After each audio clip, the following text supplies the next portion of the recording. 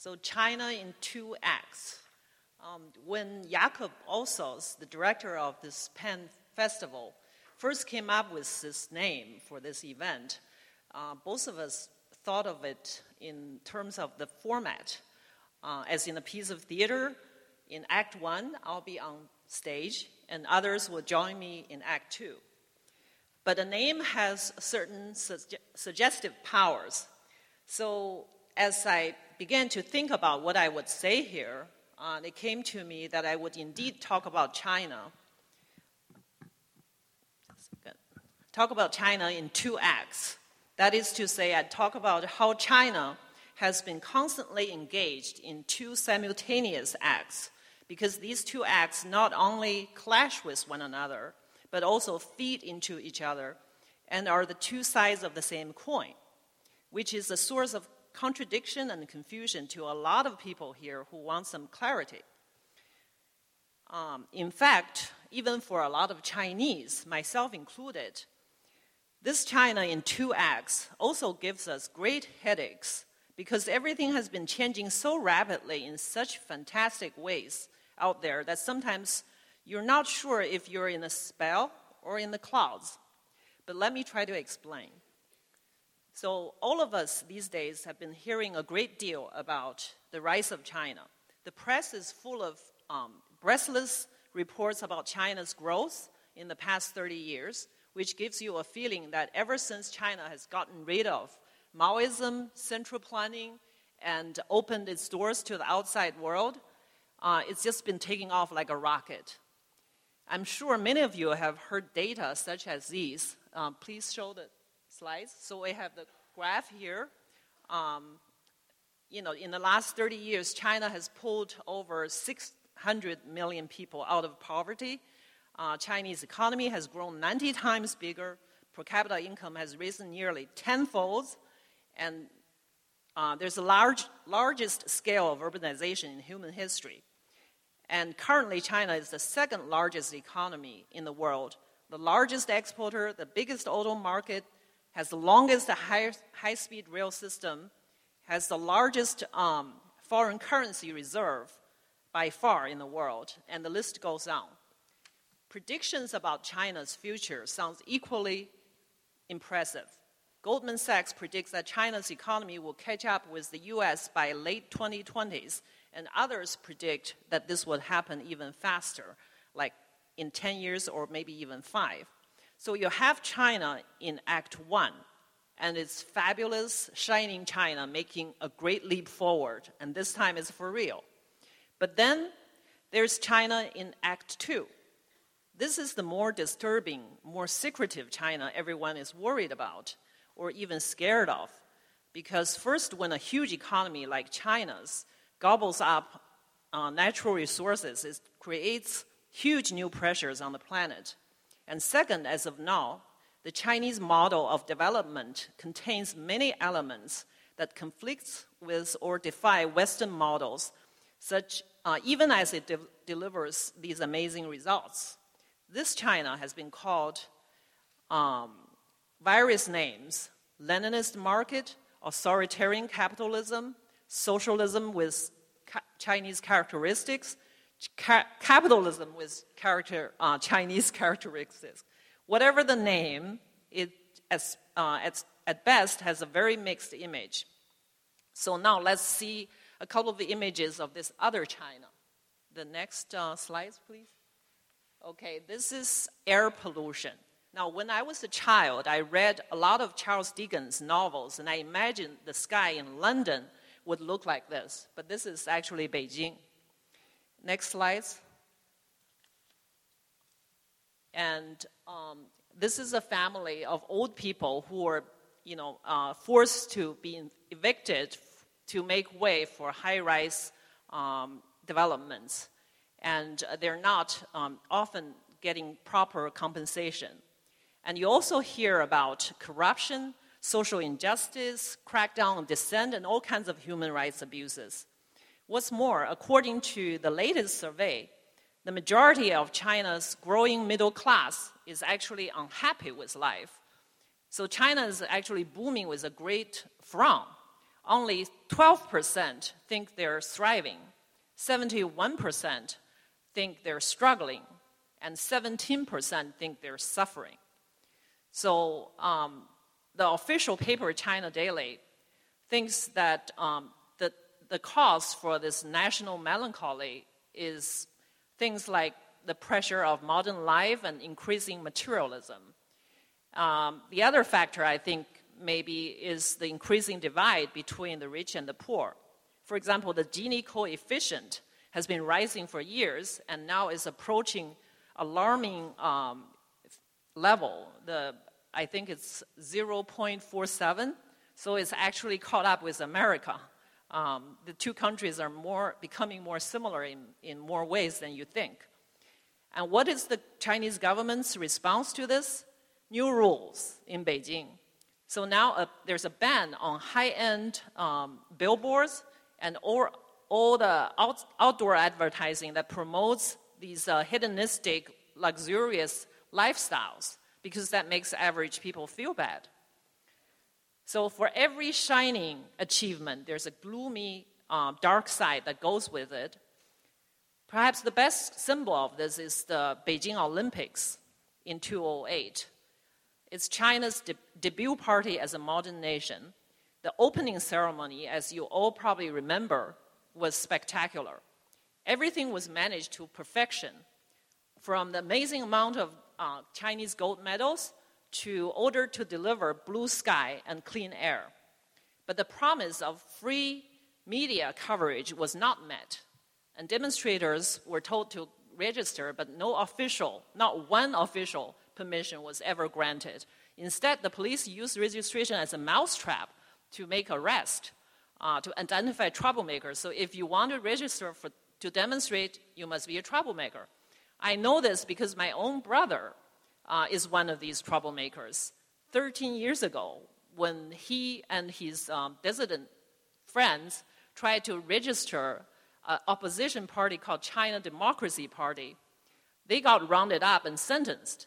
And my brother actually served a 9-year prison term as a result and released only before the Olympics.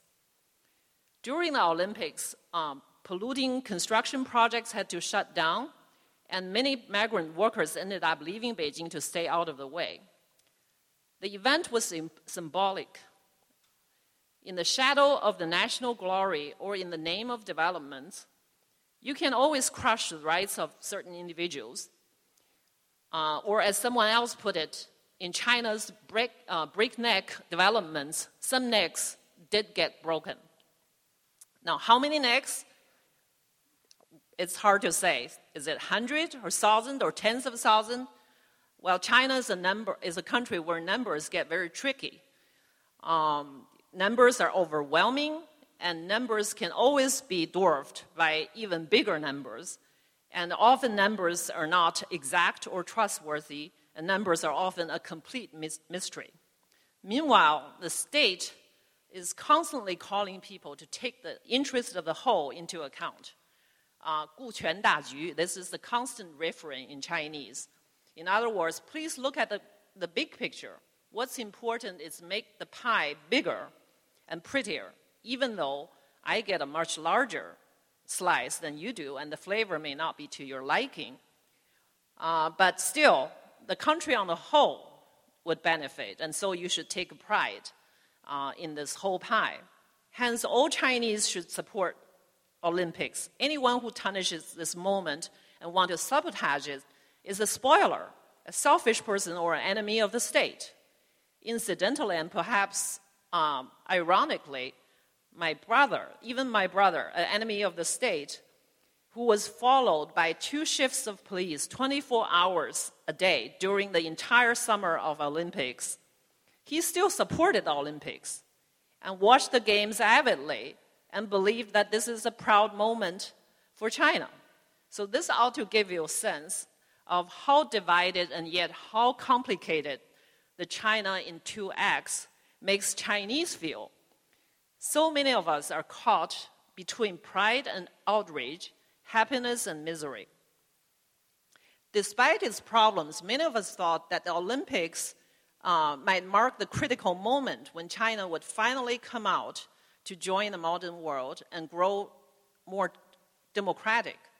Instead, what happened afterwards is the world financial crisis, triggered by Wall Street greed. The West was shaken. America suffered a steep fall, not just economically, but also morally. And the way it has handled the crisis and put Wall Street back on track has put the credibility of its political institutions in doubt. China, on the other hand, appears to have handled the crisis fabulously well, with a swift and strong hand of the state and a large stimulus package. China seems to come out even stronger than before. This has profound implications. It has shifted psychological balances both in the West and in the East, in the South and in the North.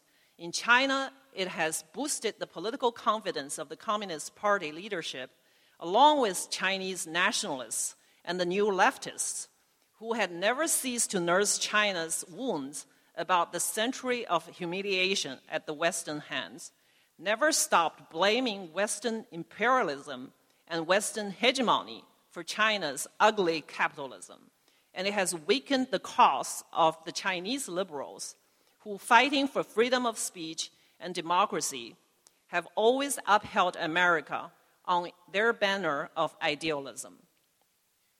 So in the past couple of years, you find in the Chinese press a newly smug discourse on the Chinese model of development, 中国发展模式. I was told 100 books have been produced to propagate this China model. Maybe 1,000 articles. I have sampled only a few, and to me, most of them are poorly argued, convoluted, coy justification for the party state and authoritarian governance. However, for the moment at least, this China model discourse is riding on top of 3 decades of spectacular growth on the very human pride about China's achievements, and it's also a sinister response to the moral crisis of Western capitalism. Meanwhile, a fierce and lively debate about values has been taking place inside China, and civil rights continue to be a point of great tension and contention. Even as we watch in the last few months the harshest wave of crackdowns of recent years. But how much leverage does the international community have on China today? Let's take U.S.-China relations. The economies of these two countries were so intertwined that it had became a cliche years ago to say that we were bound together as the Siamese twins. The exporter and the importer, the cheap Chinese good with happy American consumers and profiting U.S. investors and corporations. So people seem to forget that Siamese twins is actually a disease until the financial crisis. And that has not made it easier for the U.S. to deal with this new rising Asian giant. So from the WikiLeaks, we overheard an anxious Hillary Clinton asking the Mandarin-speaking Australian Prime Minister, how do you deal toughly with your banker? Well, that's a very tough question to answer when China holds nearly $1 trillion U.S. Treasury bonds. Let's see the next slide. Now, this is an American cartoonist view about just how much Obama has in talking about Chinese human rights abuse. I don't know if you can read the words there, but it's Hu Jintao holding the chains and Obama trying to say, could we just for a moment talk about political prisoners? But ultimately, I think the answer to these questions of values and human rights lies not outside China, but in China, and with the Chinese people and the Chinese leaders. And because this is about their life and their future, nowhere else have these issues been debated and fought with as much passion and with a wider array of positions. The views as polarized and complicated as the situation. And the characters involved are four-dimensional, not black and white. So I'd like to briefly introduce a few of them here. And since this is a pen event, the 5 individuals I've selected are all writers and artists who are also prominent public intellectuals in China. So let's start with Liu Xiaobo, the one you know the most. Liu was a literary critic and a young Turk in the 1980s with iconoclastic views about Chinese culture and traditions. And he made outrageous remarks, such as China needs 300 years of colonialism to make real changes, and other scathing remarks about Chinese culture. But then in 1989, he became a brave activist on Tiananmen and helped to negotiate peaceful withdrawals of the students. Next slide. That's him on the square. But then after that, he went in and out of prison. And in the 20 years after Tiananmen, he lived a shadow existence on the margin, writing only on the internet and publishing on overseas Chinese press. Let's go to the next. And here's Liu holding a piece of napkin in his hands, which says in Chinese, edge ball, 擦边球. And this was in an interview right before the Chinese Olympics. And he wanted to use this sports term to refer to the balancing act that a lot of Chinese critics do by pushing and challenging the regime just a little so that it might change a little, but you don't do it so radically so that you yourself will go overboard and end up in jail. And as we all know, of course, that's where he did end up when he started this Charter 08, calling for the end of the party state. But of course, he also ended up getting the Nobel Prize. Next. And that's the empty chair that Anthony already talked about. The next individual I'm going to talk about is also a writer. Please go to the next. And his name is Wang Meng. And he's someone who joined the underground Communist Party at age 14. But then after the revolution, when he suffered during Mao's purges and was banished to Xinjiang, this is China's Muslim West, and lived there for 16 years until Mao died, and he returned to Beijing and became a very successful writer. And in the 1980s, he served as the cultural minister. Please go to the next. And there's Wang Meng receiving members of the Indian government. And Wang is a very liberal minister, and he always pushed for reform and for more liberal policies in the arts. But then in the wake of Tiananmen, he refused to visit the soldiers cracking down on the square. And as a result, he was ousted. So in the 90s, he became a writer. But he and Liu Xiaobo had actually changed quite nasty attacks at each other, because Wang has a very different view of China. He's someone you might describe as a moderate liberal, and his view of the present China is that you should take the long view, and this is the best period in Chinese history in the last 150 years. Wang is still loyal to the early ideals of the Chinese Revolution, and he wants China to stay stable and not falling apart like the Soviet Union, and he supports a more prudent, gradualist form of change under the party leadership. So the question is he an apologist for the party, or is he a very valuable reformer within the system? Go to the next. And here's a New Yorker illustration for a profile that I did on Wang Meng and as well as Liu Xiaobo. And here you can see that Wang Meng is also doing another kind of balancing act. And he's poised on top of the dragon with these colorful books. but Liu Xiaobo is being swallowed and trying to get out. But the thing is that Wang Meng is also precariously poised, in danger of falling into the mouth of the dragon himself. But he's so careful that he basically publicly in China tends to stress the positive side of China today. The changes have been made, and he stays within the censored zone. But he still is a liberal voice, someone who has frequently advocated for cosmopolitanism, spoken against narrow-minded nationalism, and helped many controversial young writers. The next figure let's go to is Yu Dan. Here is another different voice. Yu Dan is a communication professor who lectured about Confucius Analects on CCTV, which is an instant hit. And she was nicknamed Confucius with a lipstick. She's someone who grew up steeped in ancient Chinese classics. But one of her favorite movies is Mr. and Mrs. Smith.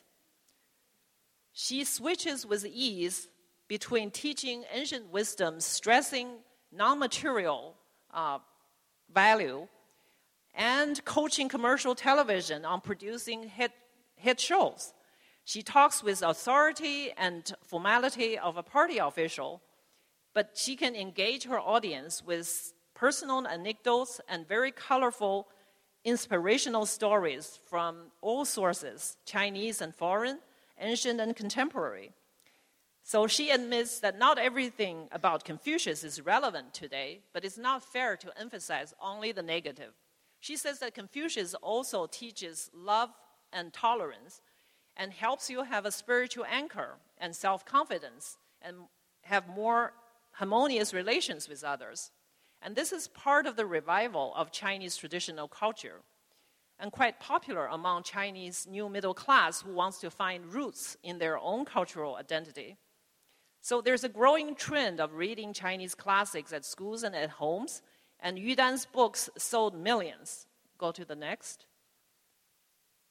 This is one of her books, Confucius from the Heart, Ancient Wisdom for Today's World, the 10 million copy international bestseller. Anyway, as with almost everything today in China, she is very controversial. Go to the next. Here's a Chinese man who doesn't like her, and he's wearing a protest T-shirt that says, "This is fast food culture, and it's fooling the world and hurting the children."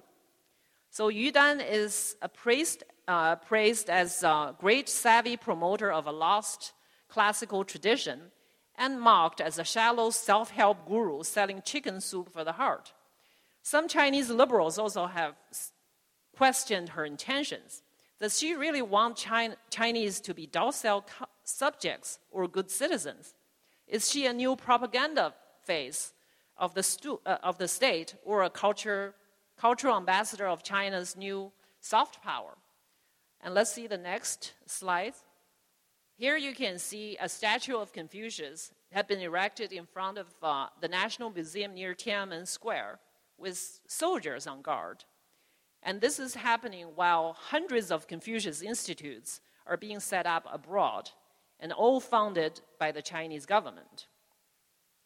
Go to the next. Meanwhile, Yu Dan continues to be a very busy traveling lecturer across China and outside.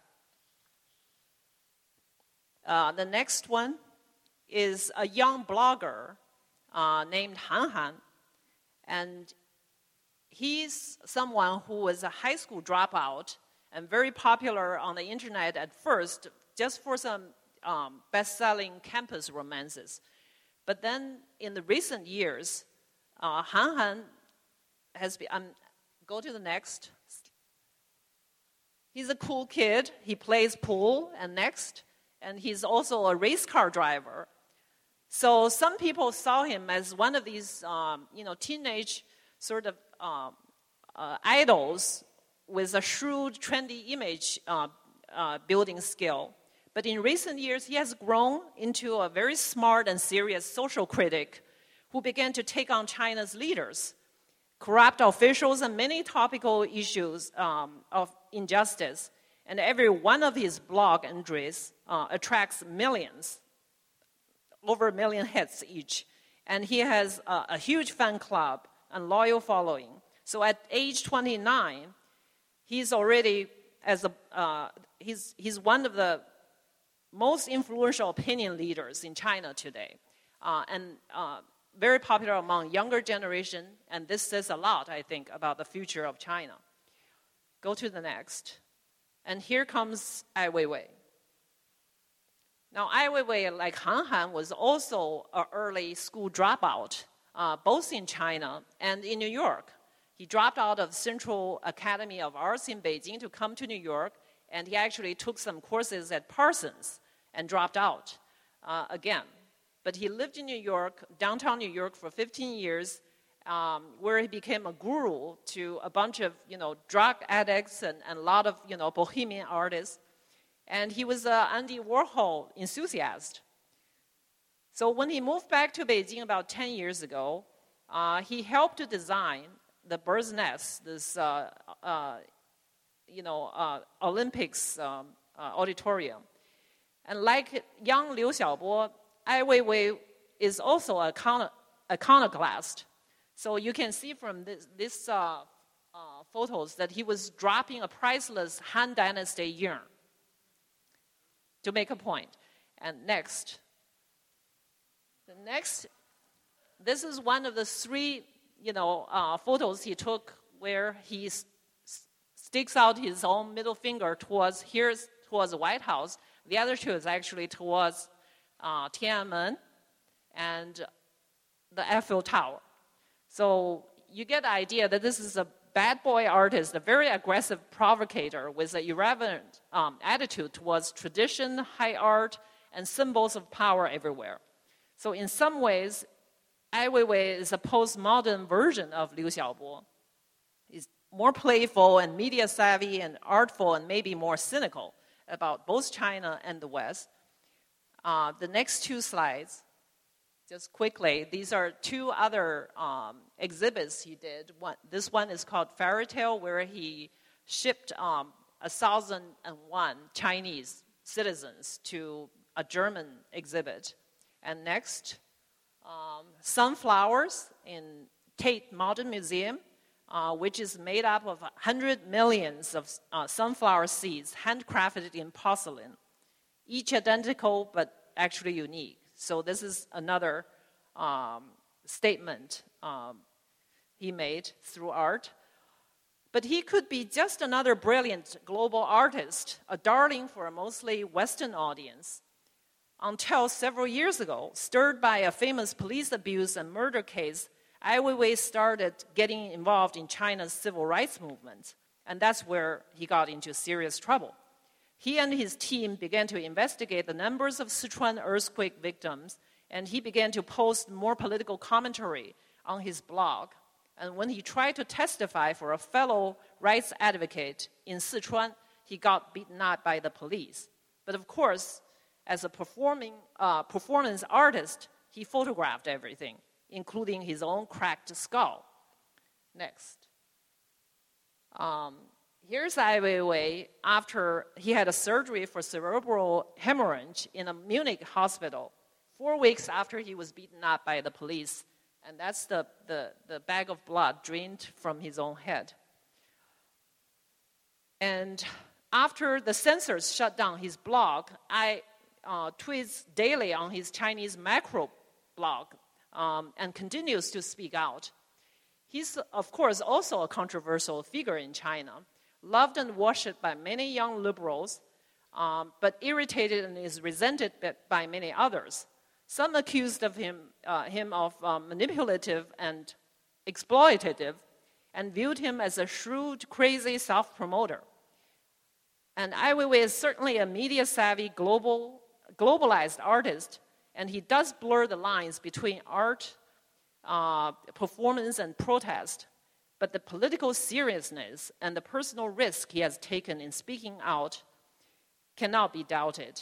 And detained weeks ago, maybe now he's paying a price finally for some of the gutsy, reckless antics of his.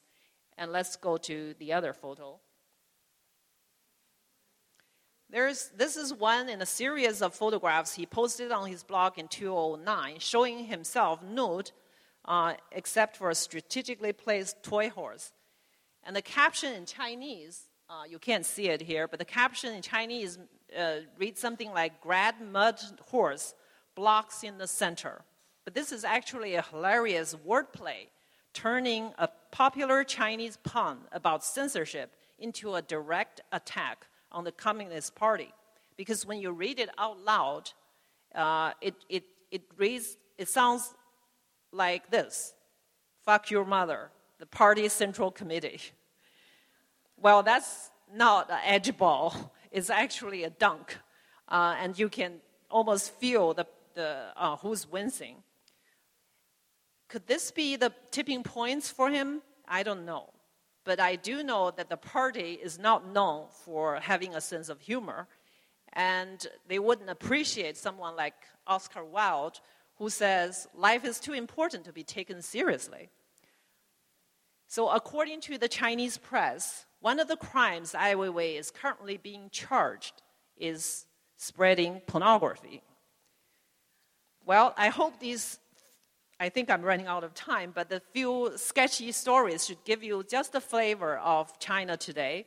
And I wanted to say just finally that when situation gets tough and we're all depressed by the setbacks and the darkness, that it's useful to recall just how repressive China had been in its history and how much progress has been made.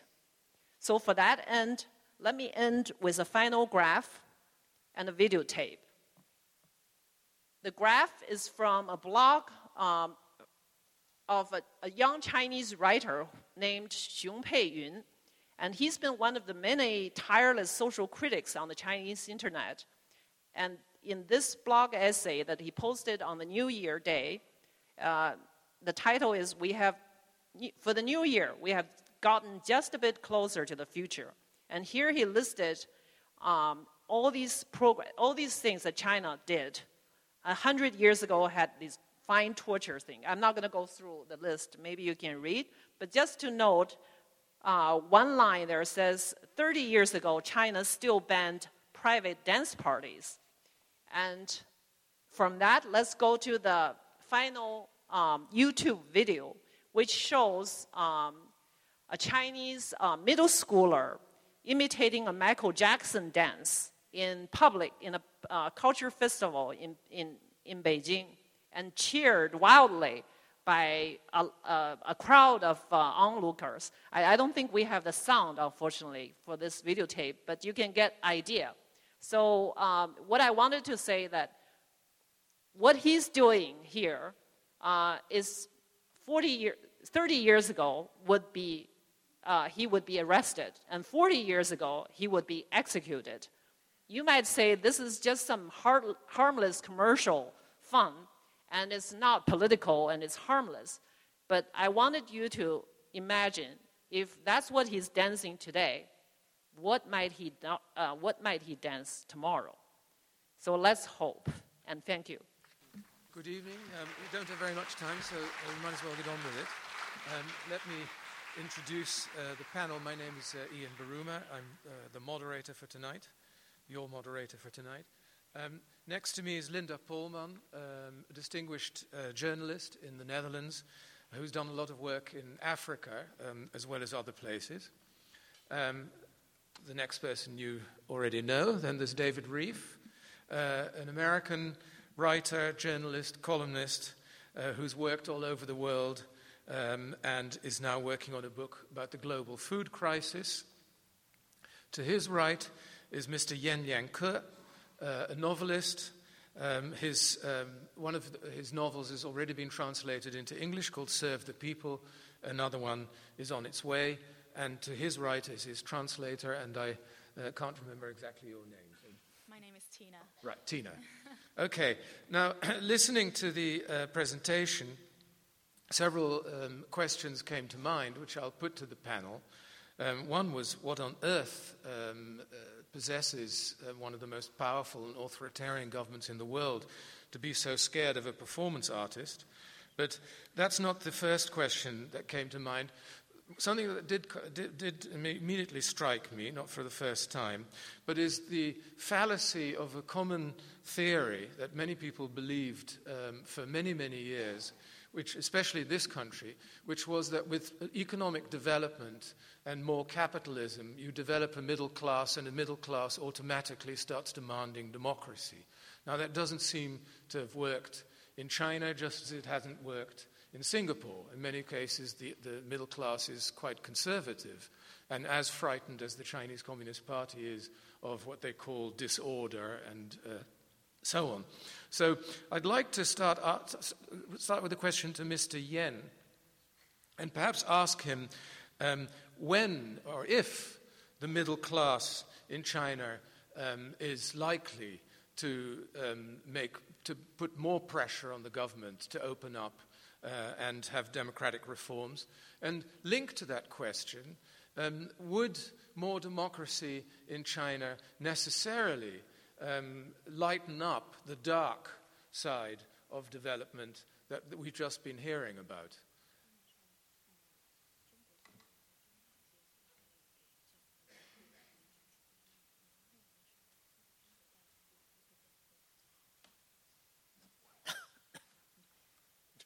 Yes, 非常对不起，我以为这次到美国来是进行文学旅游，可以吃美国大餐，到处走走看看。没想到刚才查建英女士做了那么精彩、准确的分析，让我感到今天遇到了一个沉重的话题。He says, I'm very sorry. I thought I came to the U.S. for a very lighthearted literary festival, and after listening to such a fascinating and accurate report, I have to talk about such a heavy topic. 我想今天其实坐在这里的时候，我相信已经有一把屠刀放在了我的脖子上。如果我不讲真话，美国人会把我杀掉。I feel like sitting here, there's a knife held to my neck, and if I don't speak the truth, then the Americans will kill me. 如果我讲了真话，我的国家会把我杀掉。But if I speak the truth, my country might kill me. 所以我想今天我讲一半真话，一半假话，用我自己的方式把这个屠刀拿下来。So I think today I'm going to speak half truth and half lies, and in my own way, take that knife away from my neck. 关于中产阶级，我想我家不是中产阶级，我完全不了解中产阶级什么样子。我对经济学一窍不通，我只是觉得中国13亿人口、14亿人口，乃至可能是15亿人口，但是中产阶级几乎是无法形成的。不要相信中国真正的城市人口只有2万、13万或者12万人口是农民人口。I did not grow up middle class. I actually don't really know what the middle class is. I know that there are pushing 15 billion people in China, but most of them are actually still farmers. 解决了农民问题才可以解决中国问题，并不是中产阶级形成才可以解决中国问题。I think to solve the farmers, the agricultural people, their problems is really just is a better way to solve the problem than to approach it from the middle class. Yes, but that doesn't quite. I understand the knife at the neck, but let's change the word from middle class to the educated class, the educated urban class. And what are they? How likely are they to press for more democracy in China? 关于中国的教育，我想其实有一个实际情况，大家都已经忽视了。我现在已经调在中国的人民大学教书，从此知道了以下的情况。我说关于教育的情况，因为我调到人民大学去了。Because I was sent to Renmin University to teach, I've actually had more experience and more insight into education in China. 15年前，整个中国大学生有80%是来自于乡村，而今天只有20%是来自于乡村了，另外的80%来自于都市，来自于富裕的家庭。15 years ago, 80% of university students came from villages. Now it's 20% who come from villages and 80% come from urban cities. 贫穷的孩子是无法读书的，而真正就我读书的时候，我那个县有每个乡村都有高中，而今天一个县只有一所高中。Children who live in poverty can't afford education. Before, every province had a high school. Before every 每个县只有一所高中。entire province only had one high school. Now every town has a high school. 我是一个悲观主义者，然后认为任何方式来解决中国问题，其实都是不现实的。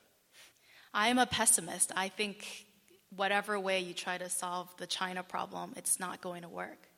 当然，如果我知道用什么方式解决中国问题的话，我会去中国当总书记、当总统，也不会坐这里来。If I had the answer to how do you solve the China problem, I wouldn't be sitting here. I'd be a government official back in China. David Rieff, what are your thoughts on the developmentalist theory that a middle class automatically leads to more democratic demands? And if that's not the case, what are your feelings about this? Well, I mean, first of all, obviously, China's disproved a lot of ideas. China has scuppered the idea that the human rights movement was going to sweep all before it on commercial grounds alone. The current president of the Soros Foundation, Zha Jianying, well known to many people in this audience, I think, wrote a piece 25 years ago in Foreign Policy magazine, talking about how it was the economic pressure strategy that the human rights movement was concerned with would no longer work because the Chinese market had become too big and it was too important, and therefore there was the kind of pressurizing techniques that had been applied to small tyrannies were not going to work in China, and indeed they did not and have not. And to the contrary, if you spend any time among intellectuals in places like New Delhi, where I spent a fair bit of time of late, the Chinese model is presented as an alternative to the liberal capitalist model, and it's suggested, as you said, I thought absolutely correctly, the failure of the great Western capitalist centers to cope competently with the crisis is reproof. I don't actually think the thing that's that very funny cartoon about Obama and Hu Jintao, but in fact, there's an old saying in the banking business: if you owe the bank $10,000, it's your problem. If you owe the bank $10 million, it's the bank's problem. So I'm by no means convinced that China holding $1 trillion in American paper is entirely Washington's problem. But having said that, I don't see. I think this democracy, the sort of Western liberal idea of democracy, this end of history idea, we were already there. There would be no countervailing forces of any competence. The rest would be people, stragglers, if you will, to use a kind of military image. And there would, in the end, we'd all become somewhere between, I don't know, Washington and Oslo. That's a non-starter. The world is a very complicated place. It reminds me unpleasantly of the way 50 years ago people assumed religious faith was going to wane everywhere in the world. I think a smarter approach is to say there's no reason why there shouldn't be several versions of capitalism, or that the Chinese version shouldn't be a very powerful iteration of capitalism. And the other thing is, if we'll come back to your original question about the middle class, seeing as there's no knife that I can observe to my throat, I don't see what the interests of the middle class, and particularly those who want to join the middle class in China, which surely is a much larger number of people than the middle class itself, I'm not quite so sure what their interest is in democracy. I hate to put you to work again, but perhaps you could answer that question. And also tell us what you think. Let's say there is an extraordinary development and party reformers actually manage to open up the system. There would be elections. People would be allowed to form parties and so on. Do you think, let's assume it worked, and it would be a more or less functioning democracy. Would that make the dark sides that you described better, necessarily? Would it create a less nationalistic atmosphere, or would it not necessarily solve those problems? Well, this is a lot of questions. Actually, let me first mention that yesterday I was called by this TV show producer of Democracy Now!, and who wondered whether I would want to be interviewed on their show. And she started by saying, look, we're very critical by mainstream standard. So where's your position? And when I describe myself as a moderate liberal, I think she just winced. And she said, I'll call you tomorrow. And of course, because she didn't, and I don't fit the bill. But what I'm saying is that people tend to have this notion that if you have democracy in terms of elections, that's going to solve problems. And that's not my view. My view is that democracy now may not work. If you have democracy a little later, or maybe tomorrow, it might have a more chance to last. Because I think I grew up from the most radical time under the most radical leader in the 20th century, which is Mao, who's the leader of a great manipulator of populism, and as a result, we all know.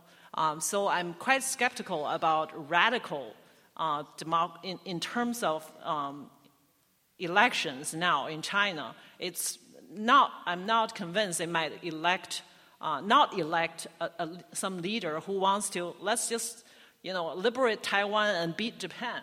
And, where that's going to bring us. That's one answer. The other is, to your point about India, I happen to work for the Indian-China Institute and travel a lot to India.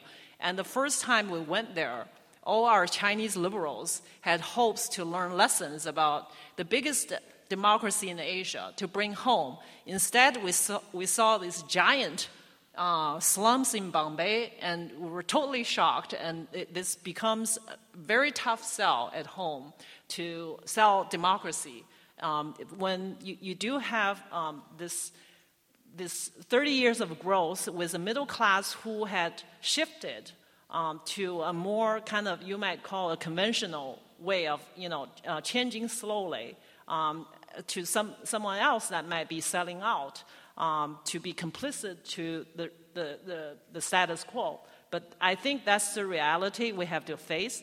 And there is something that's been debated in China for years about this very volatile moment when the per capita GDP approaches $5,000. That's the most volatile moment of change, because then you have a sizable middle class with a stronger consciousness about their rights, and that's the moment maybe change might happen. And we're approaching that in China now. I think the figure is about 4,000 per capita GDP, and that might have explained something about why the regime is so jittery and paranoid about something like the Middle East, because we are approaching that moment, and things are, deeply corrupt, and there's this party sitting there with, the blood, so much blood on its hand. There's never the victims have never been given a chance to have a catharsis, and so there's all these skeletons from the history. So when you let loose of that, you also don't know what's going to happen. So I'm just only naming a few elements about why this is both a moment of great pride about achievements and a moment of great anxiety. And perhaps for a country that has a population more than the total amount of Europe and America put together, you need to have a longer length of time. And I mean, how much time did it take for Britain to go from Magna Carta to, say, the Glorious Revolution, 400 years maybe, 600 years, thank you. And for China to go to, there's not another major country in the world with 2,000 years of continuous central bureaucracy, a tradition of top-down rule. And for all that totalitarian culture to change, we're talking about this year, 2011, is 100 years anniversary of the end of the last Qing dynasty, the last imperial China. It's only been 100 years. So my attitude, maybe you disagree, is let's not always try to predict, dependent on what happened in the space of 5 years or 10 years. It may be just a transition. And it could be, a lot of pus before a rotten wound actually burst. And this could be the darkest moment before something turns. But I find it's fascinating, and what you're saying is indeed what most educated people in China will tell you. And it sounds uncannily like the arguments that a generation ago one would have heard from liberal officials in the colonial office of Britain running an empire, which is, look how wonderfully we've done in terms of building railways and hospitals and universities, and this is something to be deeply proud of. And of course, independence would be a good thing, but it needs more time because the colonial peoples are not quite ready for it yet. It would be chaos and disorder. And so we have to wait until the time is there for them to declare independence and do it responsibly. The problem, of course, is who decides when the time is right. And perhaps I can now turn to you, unless you're bursting to answer this question. Okay, why don't you ask a question? You rightly said that changes in China will have to come from the inside. It will have to come from Chinese people themselves. But is there anything the West could do to speed up the process? Like, for example, would it have helped the human rights activists inside China if we would not have gone to the Beijing Olympic Games, for example? Would that have helped in the pursuit of the democracy and of human rights there? And another question I have is, do you think that we are even obliged to pressurize China a lot more? Because it's not only unhappy people inside China, but the unhappiness is also exported to other places. Look at Burma, how much Burma is suffering under the support of China, of the Burmese regime. And look at Sudan. China is also spreading unhappiness there. So can we do something to speed up the process, and should we do something to speed up the process? Perhaps you could take one of those questions, and then Mr. Yan can take the other. You choose which one you want to answer. Let him go first, because I've said a lot, I think. Much. 一个是，就是一个是关于民主的问题。我想回答一下关于民主的问题。我想关于中国民主的问题，其实是非常复杂也非常大的。但在我作为一个中国人，一直在中国生活了53年的一个中国作家，我想最大的问题是中国人对人权、对民主的冷漠。中国人其实并不关心这个问题。I think he wants to address the question about changing from internally, changing the people, and he thinks the problem with the Chinese people is probably the biggest, the most complex problem there is. Having lived 53 years as a Chinese writer, he thinks that the problem is Chinese people don't really care about human rights. They're very cold towards the idea of basic human rights. 这样一种冷漠会让所有的全世界的人感到失望。我举一个最简单的例子。This kind of coldness, this kind of apathy towards human rights makes a lot of other people disappointed in them. And I'm going to give an example.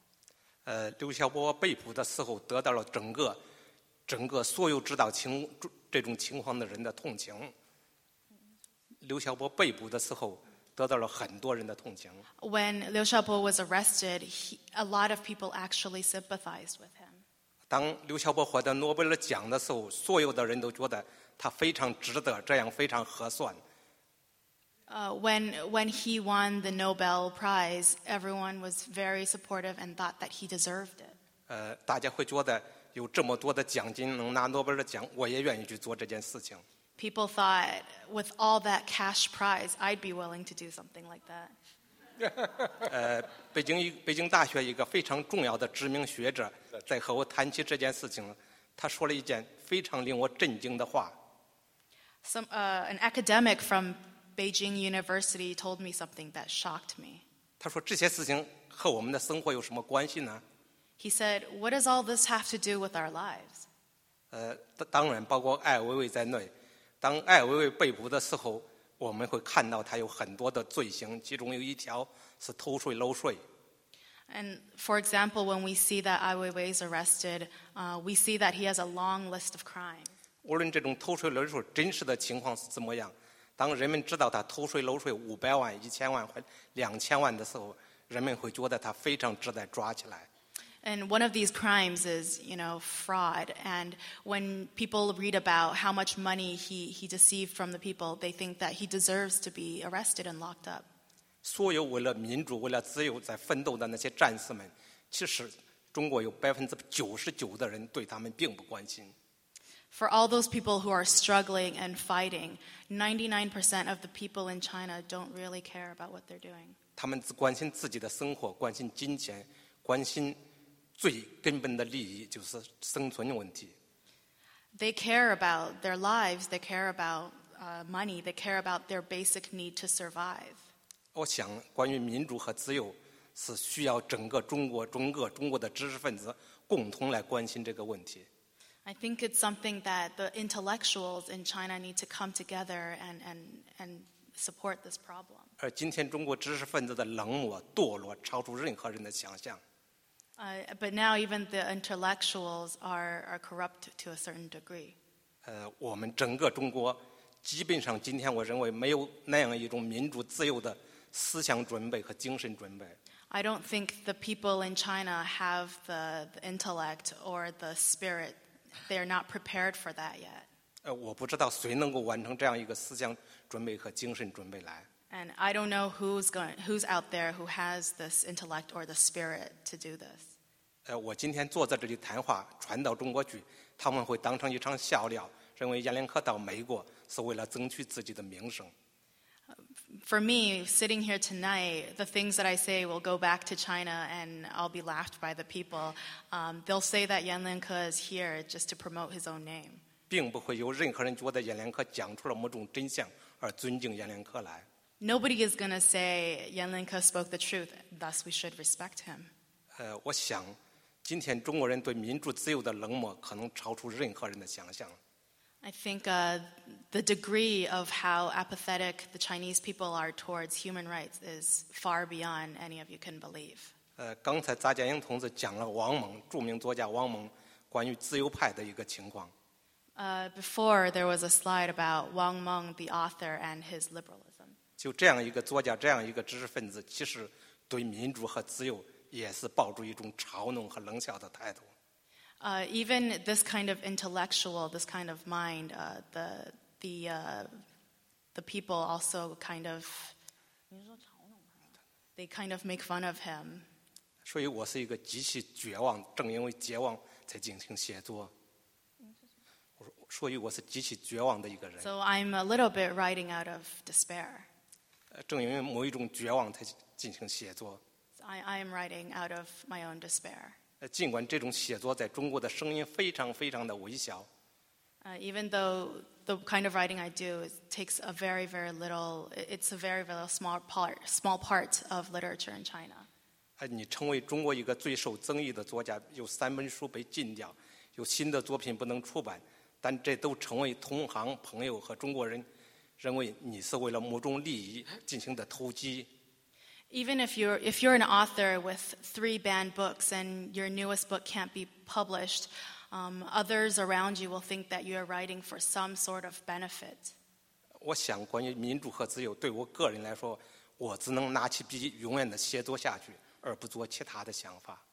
In regards to democracy and freedom, I feel like all I can do is pick up my pen and write and not try to think about anything else. 甚至我在想，我今天我的一生可能会看不到那一天。I feel like even today, I might not be able to see that day in my lifetime. 所以我经常讲，刘晓波、艾薇薇他们是伟大的战士，而我这样的作家其实是个懦夫。Well, I think that people like Liu Xiaobo and Ai Weiwei are true warriors, whereas someone like me, I'm a coward. 我不能像他们那样去战斗、去写作，我只能默默无闻地进行创作。I can't fight out loud like they do. All I can do is silently write. 所以在中国做一个作家，过一种孤独的生活，可能是最幸福的。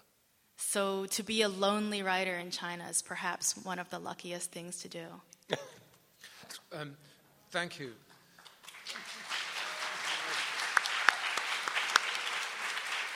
We have time for about one question, so it better be a good one. You can come up to the microphone there. Anybody? I don't see any hands yet. You have a few more seconds. And okay. Over there.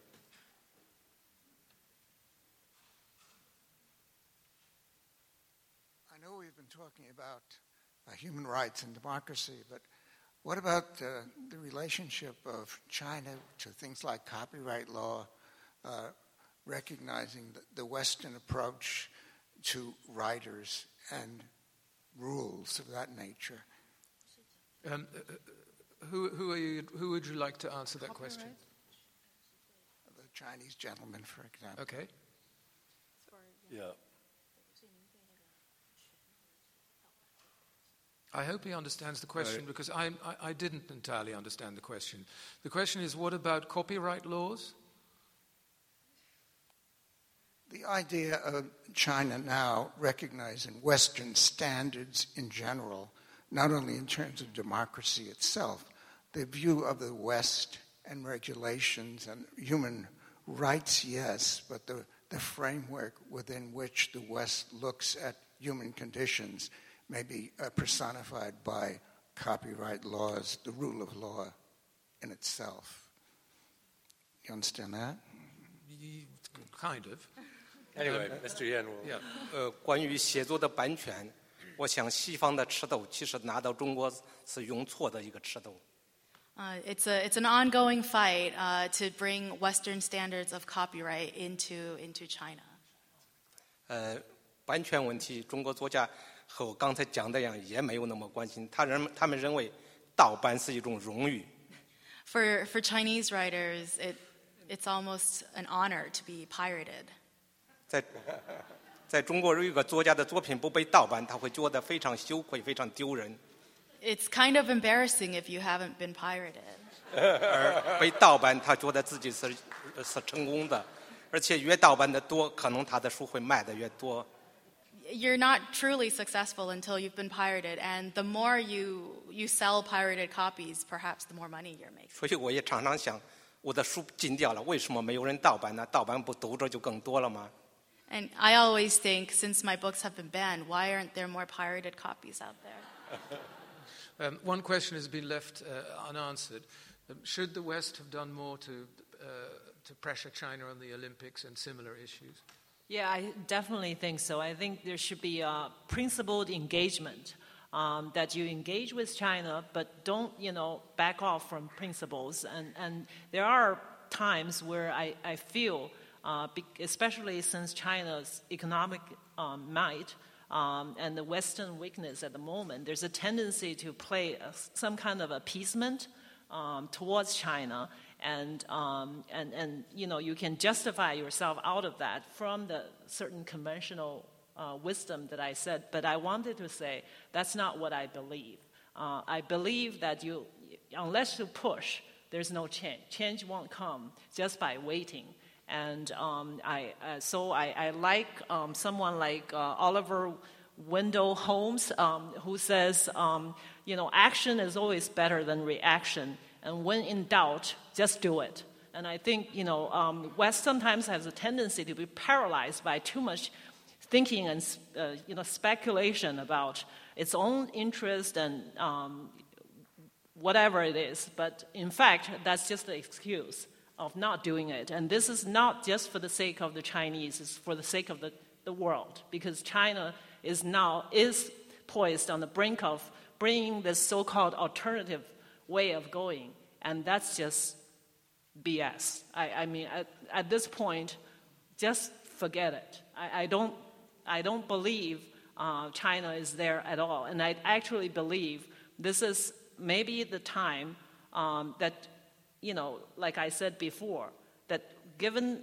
I actually have to say I somewhat disagree with the total pessimism of Yan Lianke, who thinks maybe there's a racial flaw in the Chinese who just, only cares about money and nothing else. I don't quite agree with that. In actually invoking Ian Buruma's work earlier on Japan and Germany, you could see in moments of history, maybe, a whole population seemed to be so cold-blooded and could go with militaristic or Nazi leadership because of economic wounds or economic interest. But in fact, what's critical is that change of the system. When we have that breakthrough, I'm sure there's all these Chinese that I know around me who have that yearning, sometimes repressed, but it's there. When that breakthrough change comes, you'll find out that the Chinese are just like everybody else, and they want to be more free, and they want not just money. I think on that note we should end our session because I don't think anybody could say it better. Thank you very much indeed.